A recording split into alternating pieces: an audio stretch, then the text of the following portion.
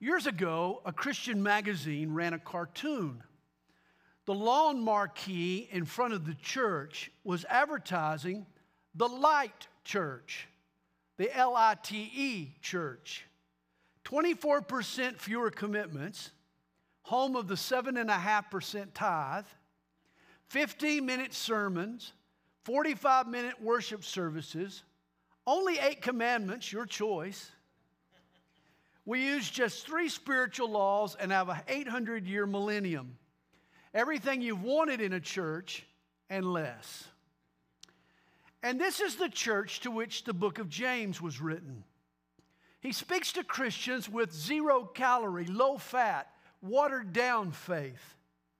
You know, it's been said in our day, the gospel has become so diluted that if it were a medicine, it wouldn't heal, and if it were a poison, it wouldn't harm.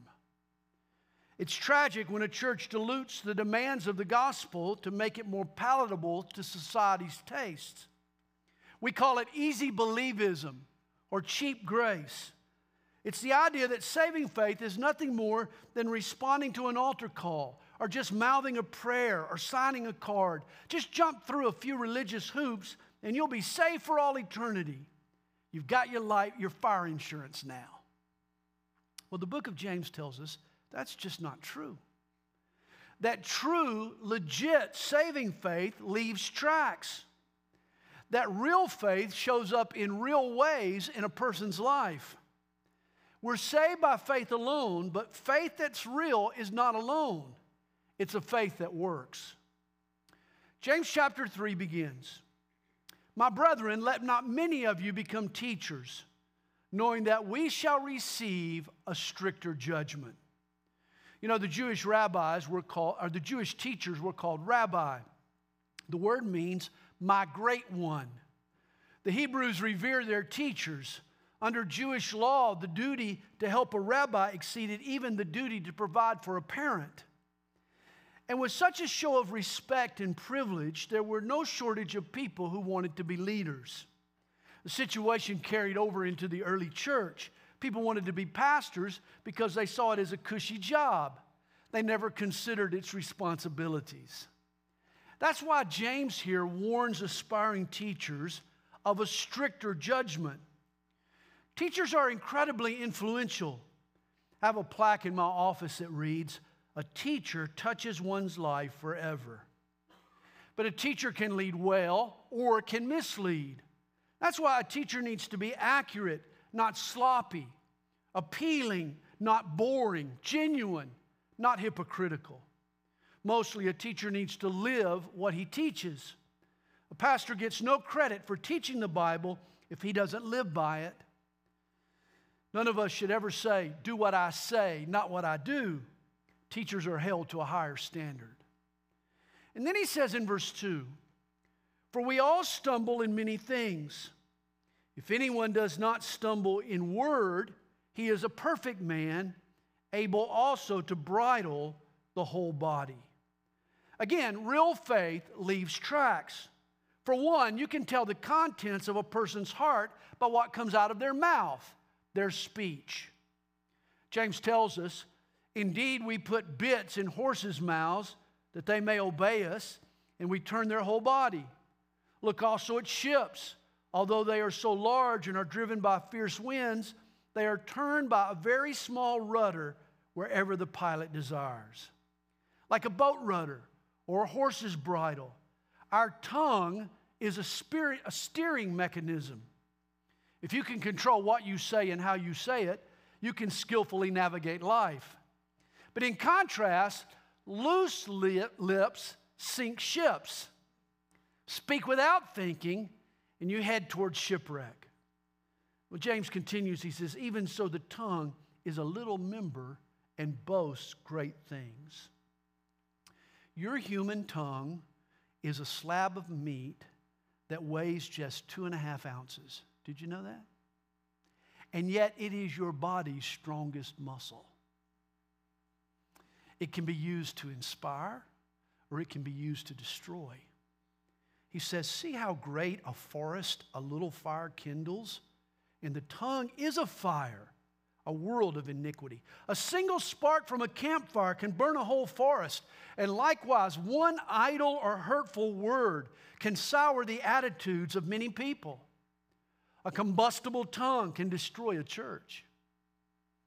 He says, the tongue is so set among our members that it defiles the whole body and sets on fire the course of nature, and it is set on fire by hell. Boy, when Satan finds a wagging tongue, he sets it on fire to do great damage. Do you remember how Samson, he caught those 300 foxes and he tied torches to their tails? And then he turned them loose in the fields of the Philistines and destroyed their entire crop. Well, likewise, a fiery tongue is Satan's weapon of choice to destroy a church. When the devil finds a loose tongue, he fuels it with evil to burn up God's harvest. He says, for every kind of beast and bird, of reptile and creature of the sea is tamed and has been tamed by mankind. But no man can tame the tongue. It is an unruly evil full of deadly poison. Go to the circus. In the circus sports, it's dancing bears and it's trained seals and it's talking parrots. Bird and beast can be tamed, but no one tames the tongue. An envious or a bitter tongue is capable of running wild. And it can be guilty of extreme contradiction. Verse 9 tells us, with it we bless our God and Father, and with it we curse men who have been made in the similitude of God. Out of the same mouth proceed blessing and cursing. You know, I've seen it happen on Sunday morning. Folks walk into these doors, into this sanctuary. Together they praise the Lord. And then they cuss each other out in the parking lot trying to get out of the thing to get to the restaurant. We're told in verse 10, my brethren, these things ought not to be so. Does a spring send forth fresh water and bitter from the same opening? You see, the tongue is like a spring. Its source lies below the surface. In Luke 6, verse 45, Jesus says of a person, out of the abundance of the heart, his mouth speaks. The tongue is the spigot of the heart. What's in your heart eventually comes out of your mouth. A heart yielded to God produces a tongue that speaks kindness. An evil heart yields a tongue on fire.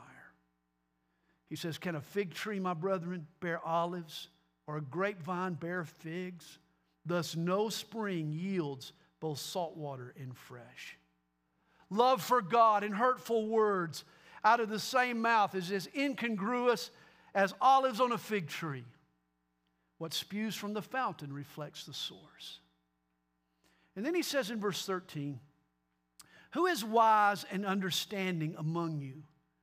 Let him show by good conduct that his works are done in the meekness of wisdom. Now notice here, evidence of faith isn't just seen in good conduct, but wisdom needs to go with that good conduct. Sometimes the right thing can be done in the wrong way, without wisdom, or at the wrong time, and it can undermine the good that we're trying to do. Here James associates wisdom with meekness or with restraint. See, wisdom doesn't just rush in and bowl people over with the truth.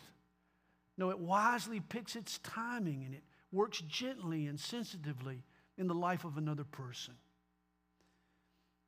But if you have bitter envy and self-seeking in your hearts, do not boast and lie against the truth.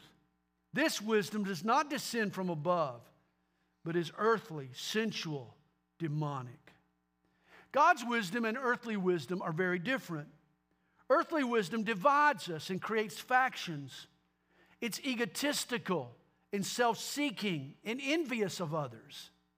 See, man's wisdom always proposes a win-lose kind of arrangement. Someone ends up on the top and someone ends up on the bottom when you use man's wisdom. Whereas God's wisdom is a win-win proposition. Both parties benefit from the proposal or the solution. God's wisdom looks for ways for everyone to benefit. He says in verse 16, for where envy and self-seeking exist, confusion and every evil thing are there.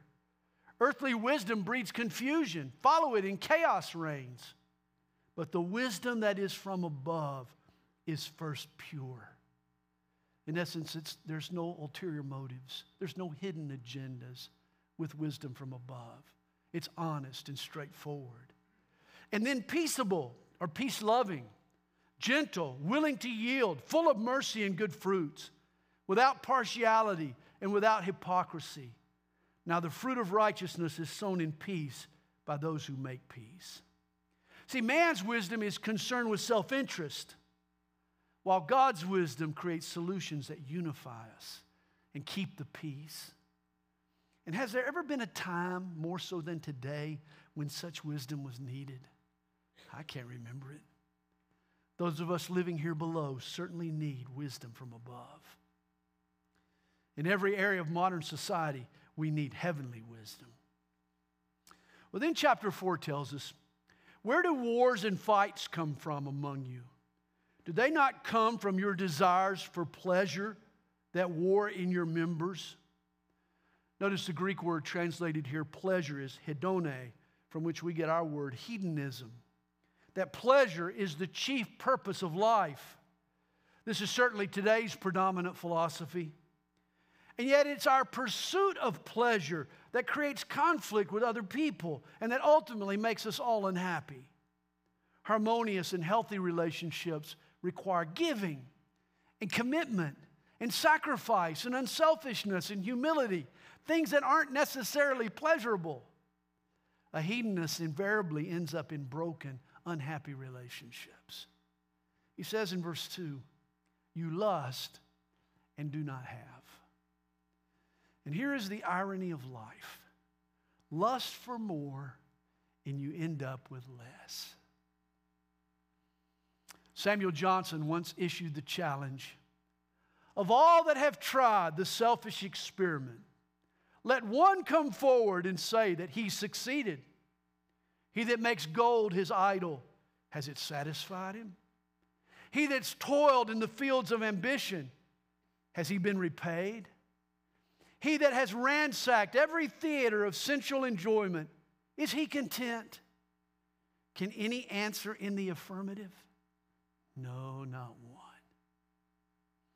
None other than King Solomon tried the selfish experiment. You remember in Ecclesiastes, he sought after gold and ambition and sex. And yet he concluded there in chapter 2, verse 1, I said in my heart, come now, I will test you with mirth. Therefore enjoy pleasure. But surely this also was vanity. James nails it. Here is the result of pleasure's pursuit. You lust and you do not have. You murder and covet and cannot obtain. You fight and war, yet you do not have because you do not ask. You know, we fight and kill and we covet to get the other guy's stuff rather than simply asking God for His blessing. Don't lust, just ask. God has something better just for you. Countries battle and neighbors bicker and companies try to bankrupt each other over the same resources. It's like brothers fighting over a candy bar rather than just asking their gracious dad for the extra candy bar he's got in his pocket. Verse 3 tells us, you ask and do not receive because you ask amiss, that you may spend it on your own pleasures. So often when we ask wrongly, with the wrong motivation. Our concern should be God's glory, not our own pleasure. Let's not ask amiss or ask selfishly. And then in verse 4, James doesn't mince words. He says, adulterers and adulteresses, do you not know that friendship with the world is enmity with God? Whoever therefore wants to be a friend of the world makes himself an enemy of God. You see, being born into God's family involves a vow of allegiance to Jesus. When we become Christians, we agree to love Him and desire Him supremely. And the unbridled pursuit of pleasure is a betrayal of that vow. James calls it adultery. Our hearts belong to God, not this world. Notice verse 5. Or do you think that the Scripture says in vain, the Spirit who dwells in us yearns jealously? Don't you know God's Spirit is jealous of our affections? He's insulted by our flirtations or our infatuations with worldly things. And yet we live in a world full of temptation. How does God expect us to reserve our hearts for Him? Well, here's how. Verse 6. He gives more grace. It's God who enables us to live for Him. He fills our hearts with grace and love and goodness to say no to the things of this world.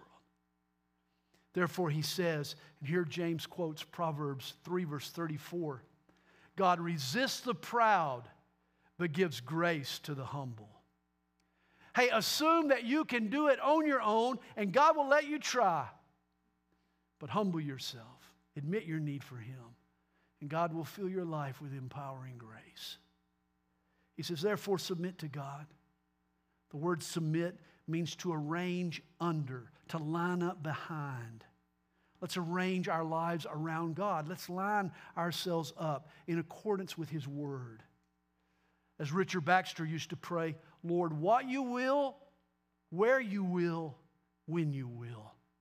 What you will, where you will, when you will. Let's make that our motto.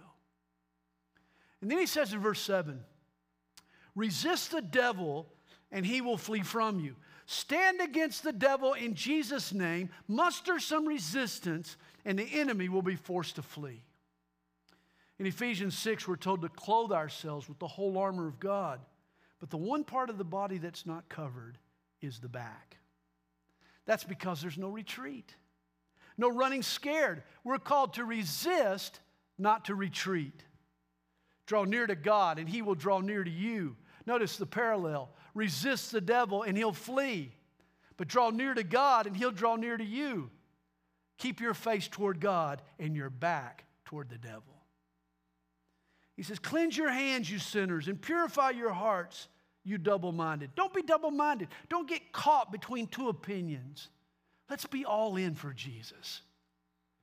You know, I once read of a guy who got his buddies together. They had a big gang. Had a gang of bank robbers. And they paused to pray before their heist.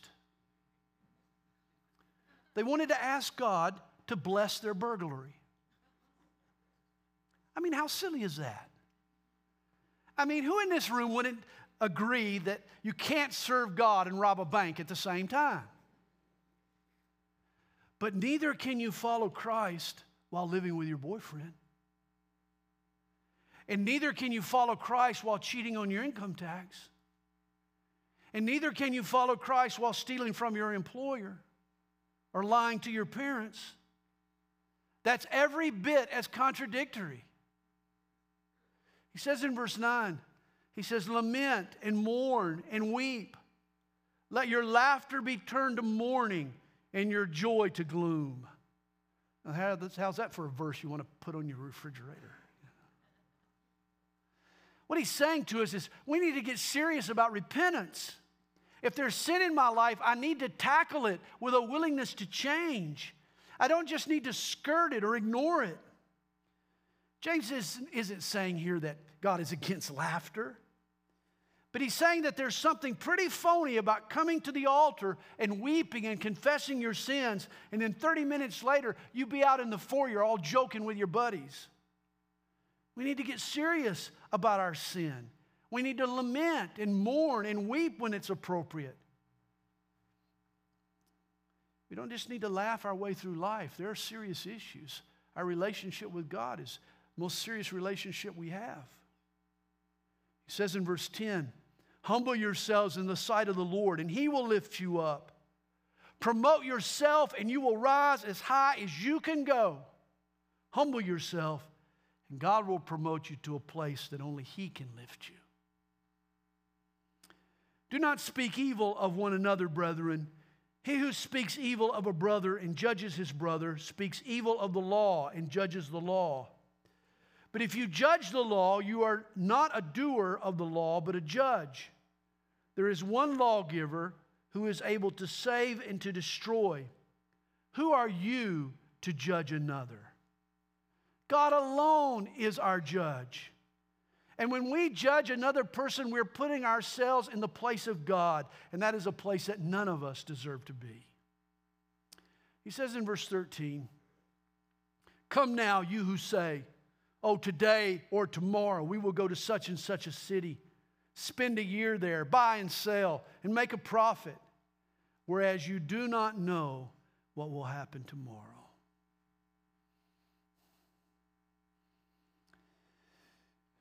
Last spring, the New York Jets signed MVP quarterback Aaron Rodgers to an already talented team.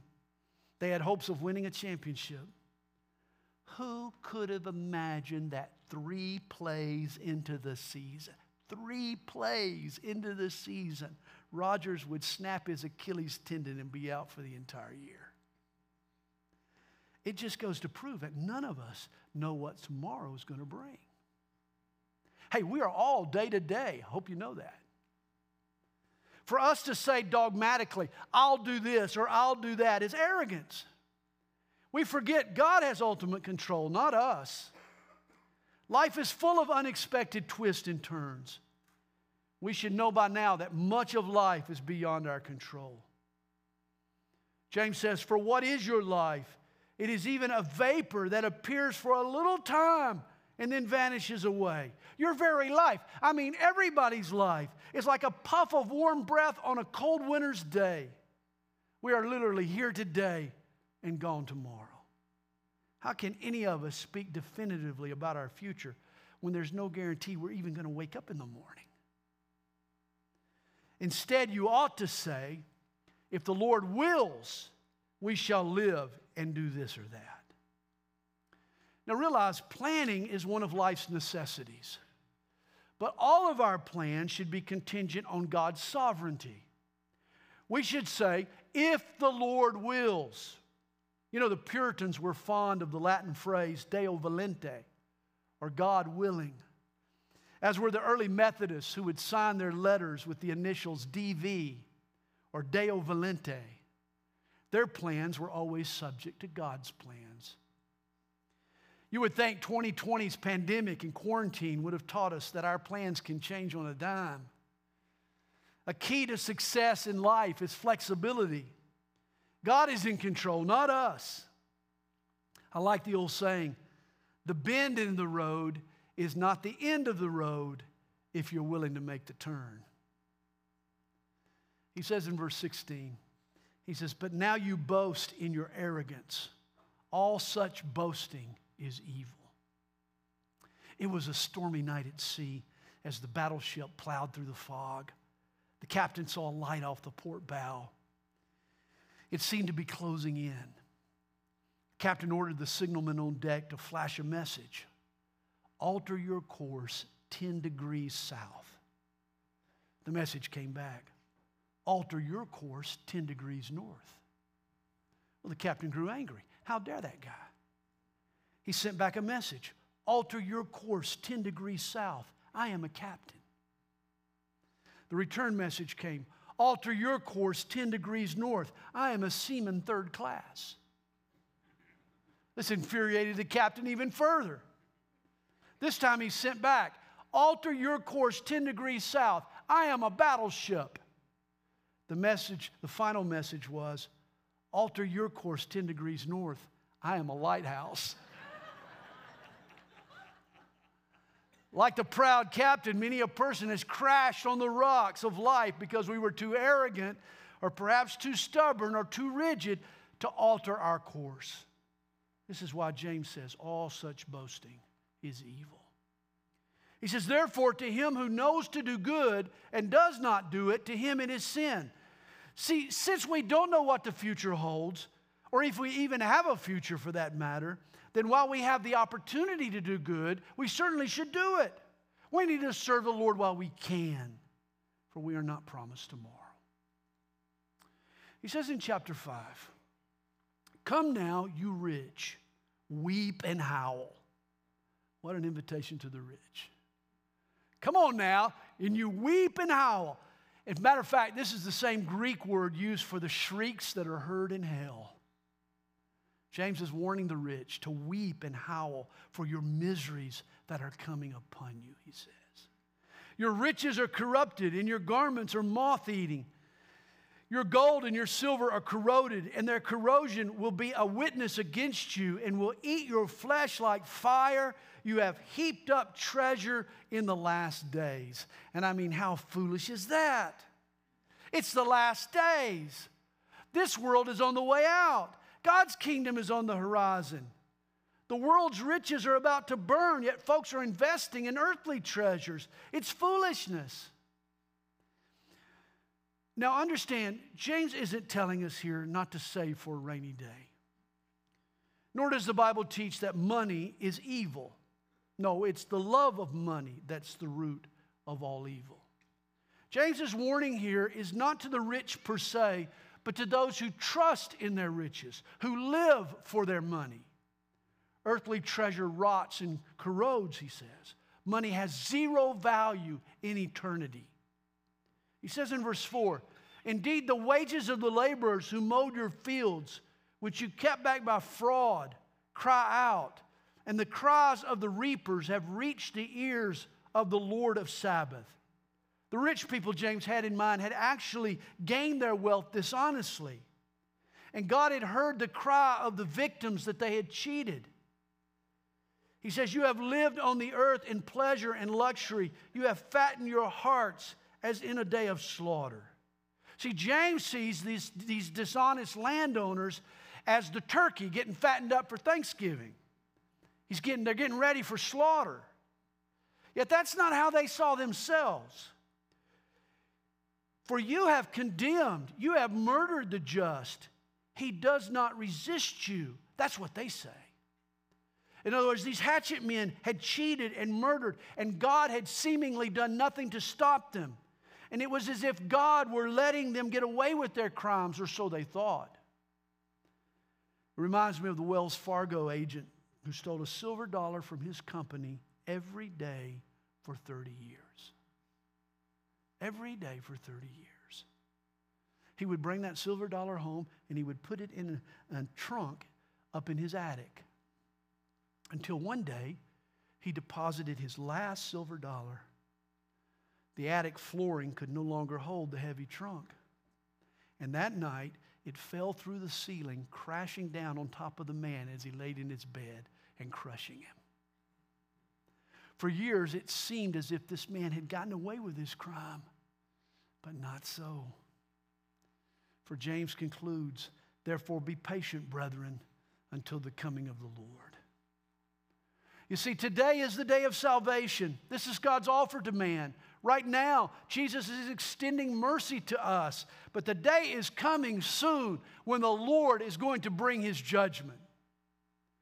He says, see how the farmer waits for the precious fruit of the earth, waiting patiently for it until it receives the early and latter rain. You also be patient. Establish your hearts, for the coming of the Lord is at hand. A farmer can't rush the harvest. He has to wait patiently on God. And likewise, judgment comes in God's time, not ours. So do not grumble against one another, brethren, lest you be condemned. Behold, the judge is standing at the door. Time is running out. We don't have a single second to waste grumbling or squabbling. There is work to do. Soon, God's offer of mercy will be over and judgment will come. My brethren, take the prophets who spoke in the name of the Lord as an example of suffering and patience. Indeed, we count them blessed who endure. And he gives us a specific example of endurance in the face of hardship. He says, you have heard of the perseverance of Job and seen the end intended by the Lord, that the Lord is very compassionate and merciful. Job 42 verse 10 concludes, after the many, many things that Job had suffered, it concludes Job's trial by saying, and the Lord restored Job's losses when he prayed for his friends. Indeed, the Lord gave Job twice as much as he'd had before. The end of Job's life proved that you never lose out waiting on God. That perseverance has its own payday. And then he says in verse 12, but above all, my brethren, do not swear either by heaven or by earth or with any other oath, but let your yes be yes and your no be no, lest you fall into judgment. And here James repeats a portion of Jesus' Sermon on the Mount. Again, the point here is that faith leaves tracks. Followers of Jesus will be people of their word. They won't have to take an oath. Their yes will be yes, and their no will be no. And then in chapter 5, verse 13, James begins to ask his readers a series of questions. Is anyone among you suffering? Well, let him pray. If you're troubled on earth, then you need to put a call into headquarters. And you need to connect to heaven. You need to pray. Do you pray? I mean, really, do you pray? To bear your cares, you need to turn them into prayers. And then he says, is anyone cheerful? Let him sing psalms. You know, there is a disease especially common to Christians. It's called cheerfulitis. It's terminal. There's no cure for cheerfulitis. It begins in the heart and it starts to spread quickly. The mouth begins to smile and the hands begin to clap and the arms raise and the toes tap and the feet dance. And the only relief is to give praise to God. I hope you suffer from cheerfulitis. And then James asks, is anyone among you sick? Let him call for the elders of the church and let them pray over him, anointing him with oil in the name of the Lord. Now, the Bible teaches us that God heals in multiple ways. For one, the human body comes equipped with amazing recuperative capabilities. God also uses the knowledge accrued by doctors to heal us. He can, and He does, perform miracles. I have received one recently. He even heals us through the church and its leaders. In fact, rather than non-essential in a time of sickness and pandemic, the church has a role to play. For this is why James says that if there's anyone who's sick, he should call for the elders of the church and let them pray over him, anointing him with oil in the name of the Lord. And that it's impossible to do that if the parties are not in person. And yet it's interesting that when we get the slightest little sniffle, our reaction is usually to skip church, isn't it? Oh, I'm a little sick today. I can't go to church. Whereas James says that's when you need to go to church. And you need to call for the elders. And here's the good news. The elders won't ask if you're insured. They won't charge you a copay. They won't have you fill out endless forms and make you wait for a long time in a waiting room. No, the leaders of Calvary Chapel, they love God's people and they take very seriously our responsibility to pray for the sick. And notice with our prayer, James tells the elders to anoint the person with olive oil in the name of the Lord. Now, in the Bible, olive oil is a symbol of the Holy Spirit. The elders are to pour some oil on the person who's sick, on their forehead perhaps, or near their wound. And just a little dab will do you. For the oil itself has no magical power or medicinal benefit. It's just a point of contact for our faith. Jesus yielded to the will of his Father in the Garden of Gethsemane, which means the garden of the oil press. Like oil from an olive, Jesus was crushed for us to be forgiven. And now God's healing flows through Jesus' sacrifice. Notice verse 15, James adds, and the prayer of faith will save the sick, and the Lord will raise him up. It's the prayer of faith, not the oil itself, that prompts God to heal. The oil is just a tangible target for our faith. It's a place where we can release our faith. When we're sick and when we ask God to heal, questions come into our minds. When's he going to heal us? And how's he going to heal us? And why is he going to heal us? Well, when we anoint someone with oil, we answer those questions. When? Well, when the oil is applied, we can release our faith. How? Well, the oil represents the Holy Spirit. He's going to heal us by the Holy Spirit. And why? Because the body of Jesus was crushed for us like an olive. And his healing now flows through his sacrifice. Now, it's interesting. Today, Roman Catholics practice the sacrament of extreme unction. They anoint a person with oil to ready them for death. How ironic, in the New Testament, the anointing of oil is a means of healing, not a precursor for dying. And in verse 15, if he has committed sins, he will be forgiven. Now, not every sickness is a result of a sin. Remember, Job's sufferings were no fault of his own. Paul's thorn in the flesh was God's way of humbling him in light of his revelations, not the result of his sin. And yet there are times when sickness is God's punishment for a particular sin. And when that's the case, the healing comes when forgiveness takes place. He says in verse 16, confess your trespasses to one another and pray for one another that you may be healed. You know, some ailments have psychosomatic causes. Stress can be produced by guilt and shame and can have adverse effects on us physically. The lines etched in a person's face can be caused by the burdens they carry on their soul. Secret sins get buried spiritually, only to find a way of pushing themselves to the surface of our lives in the form of physical maladies. Sin can be harmful to our health. Some folks suffer mysterious symptoms that they've tried treating with all kinds of drugs and other cures. But here's what few people have tried. They've never taken a ruthless inventory of their sins and confessed them to another believer. For years, they've swept their own hurts and how they've hurt others under the rug with lies and with cover-ups and with self-deception. But what if you came clean this morning? Friend, what if you came clean and confessed those sins? Imagine the relief. What if you actually confessed your sin and let God heal you? It reminds me of the college freshman on his first trip to the laundromat. He took his duffel bag full of dirty laundry and he just tossed it into the washing machine. Well, when it was done, he went to fold his clothes, but he was disappointed. His clothes were still dingy and dirty. Well, an older lady had sort of watched the whole thing transpire.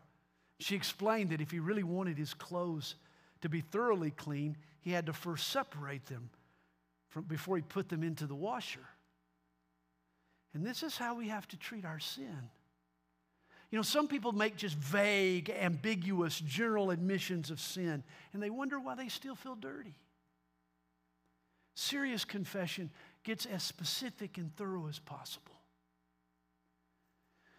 You know, in Roman Catholicism, you enter a dark booth and you confess your sins to the priest. In psychotherapy, you lie down on a couch and you confess your sins to a psychiatrist. Some folks go on television and confess their sins to Dr. Phil. But God tells us to go to church and confess your sins to one another. This is another reason Christians should meet. Church is essential. True confession is living an open, transparent life. It's about emptying out my closet of its skeletons and being honest about my weaknesses. Pride causes hypocrisy. It's humility that allows us to be real with our struggles. And God wants His church, yes, even this church, our fellowship, to be a grace-filled, judgment-free zone where honest confession can bring about genuine acceptance and healing. Well, next, James makes a very hopeful statement. It's a promise to us. He says, the effective, fervent prayer of a righteous man avails much. What an incentive to get on your knees and pray. I've heard it said, prayer is the slender nerve that moves the muscle of omnipotence. God answers the persistent and God-glorifying and heartfelt prayer. And James gives us an example here. He says Elijah was a man with a nature like ours. Elijah wasn't a superman. He was a mortal man. He was a human being like you and me. You remember Elijah had his highs and lows. There were moments of bravery and moments of cowardice. He stood up for heaven before the prophets of Baal, and then he ran scared before an evil woman named Jezebel. In the end, Elijah was just a regular guy trying to live a righteous life. But Elijah knew how to pray. And he prayed earnestly that it would not rain. And it did not rain on the land for 3 years and 6 months. And then he prayed again, and the heaven gave rain, and the earth produced its fruit. Notice first about Elijah's praying. He prayed earnestly. He didn't just mouth some words, but he meant what he said. It's been said Elijah didn't just say prayers, he prayed prayers. And there's a difference. And then he prayed again. He wasn't a one-time user. Prayer was a habit. Elijah prayed, and it didn't rain for 42 months. Then he prayed again, and it downpoured. The Old Testament says that when Elijah prayed again, he prayed 7 times. And the answer to his prayer appeared as a tiny cloud the size of a fist in the sky. And yet that was enough to stir Elijah's faith. He turned to his servant and he said, man, there's about to be a real frog strangler. I'm talking a gully washer is on the way. And indeed it was. For the effective, fervent prayer of a righteous man had again availed much. And then we're told in verse 19, brethren, if anyone among you wanders from the truth, and someone turns him back, let him know that he who turns a sinner from the error of his way will save a soul from death and cover a multitude of sins. Now, we certainly need to reach a lost and dying world.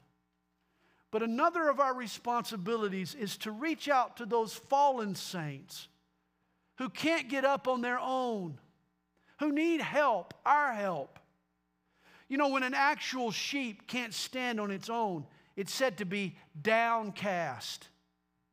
Its own body prohibits it from lifting itself up. And spiritual sheep are just as vulnerable. In fact, you can get so depressed by this life that you need a hand, a helping hand from someone else. We are acting like our great shepherd when we reach out our hand to help. As well as lost people who don't know Jesus, we need to help those fallen saints who've strayed from him. And so again, James's point is this: does your faith leave tracks? Hey, if you and I were put on trial for being a Christian, would there be enough evidence to convict us? How about you? Would there be enough evidence? Let's adopt James's attitude. Show me your faith without your works, and I'll show you my faith by my works. Let's be doers of the word, not hearers only.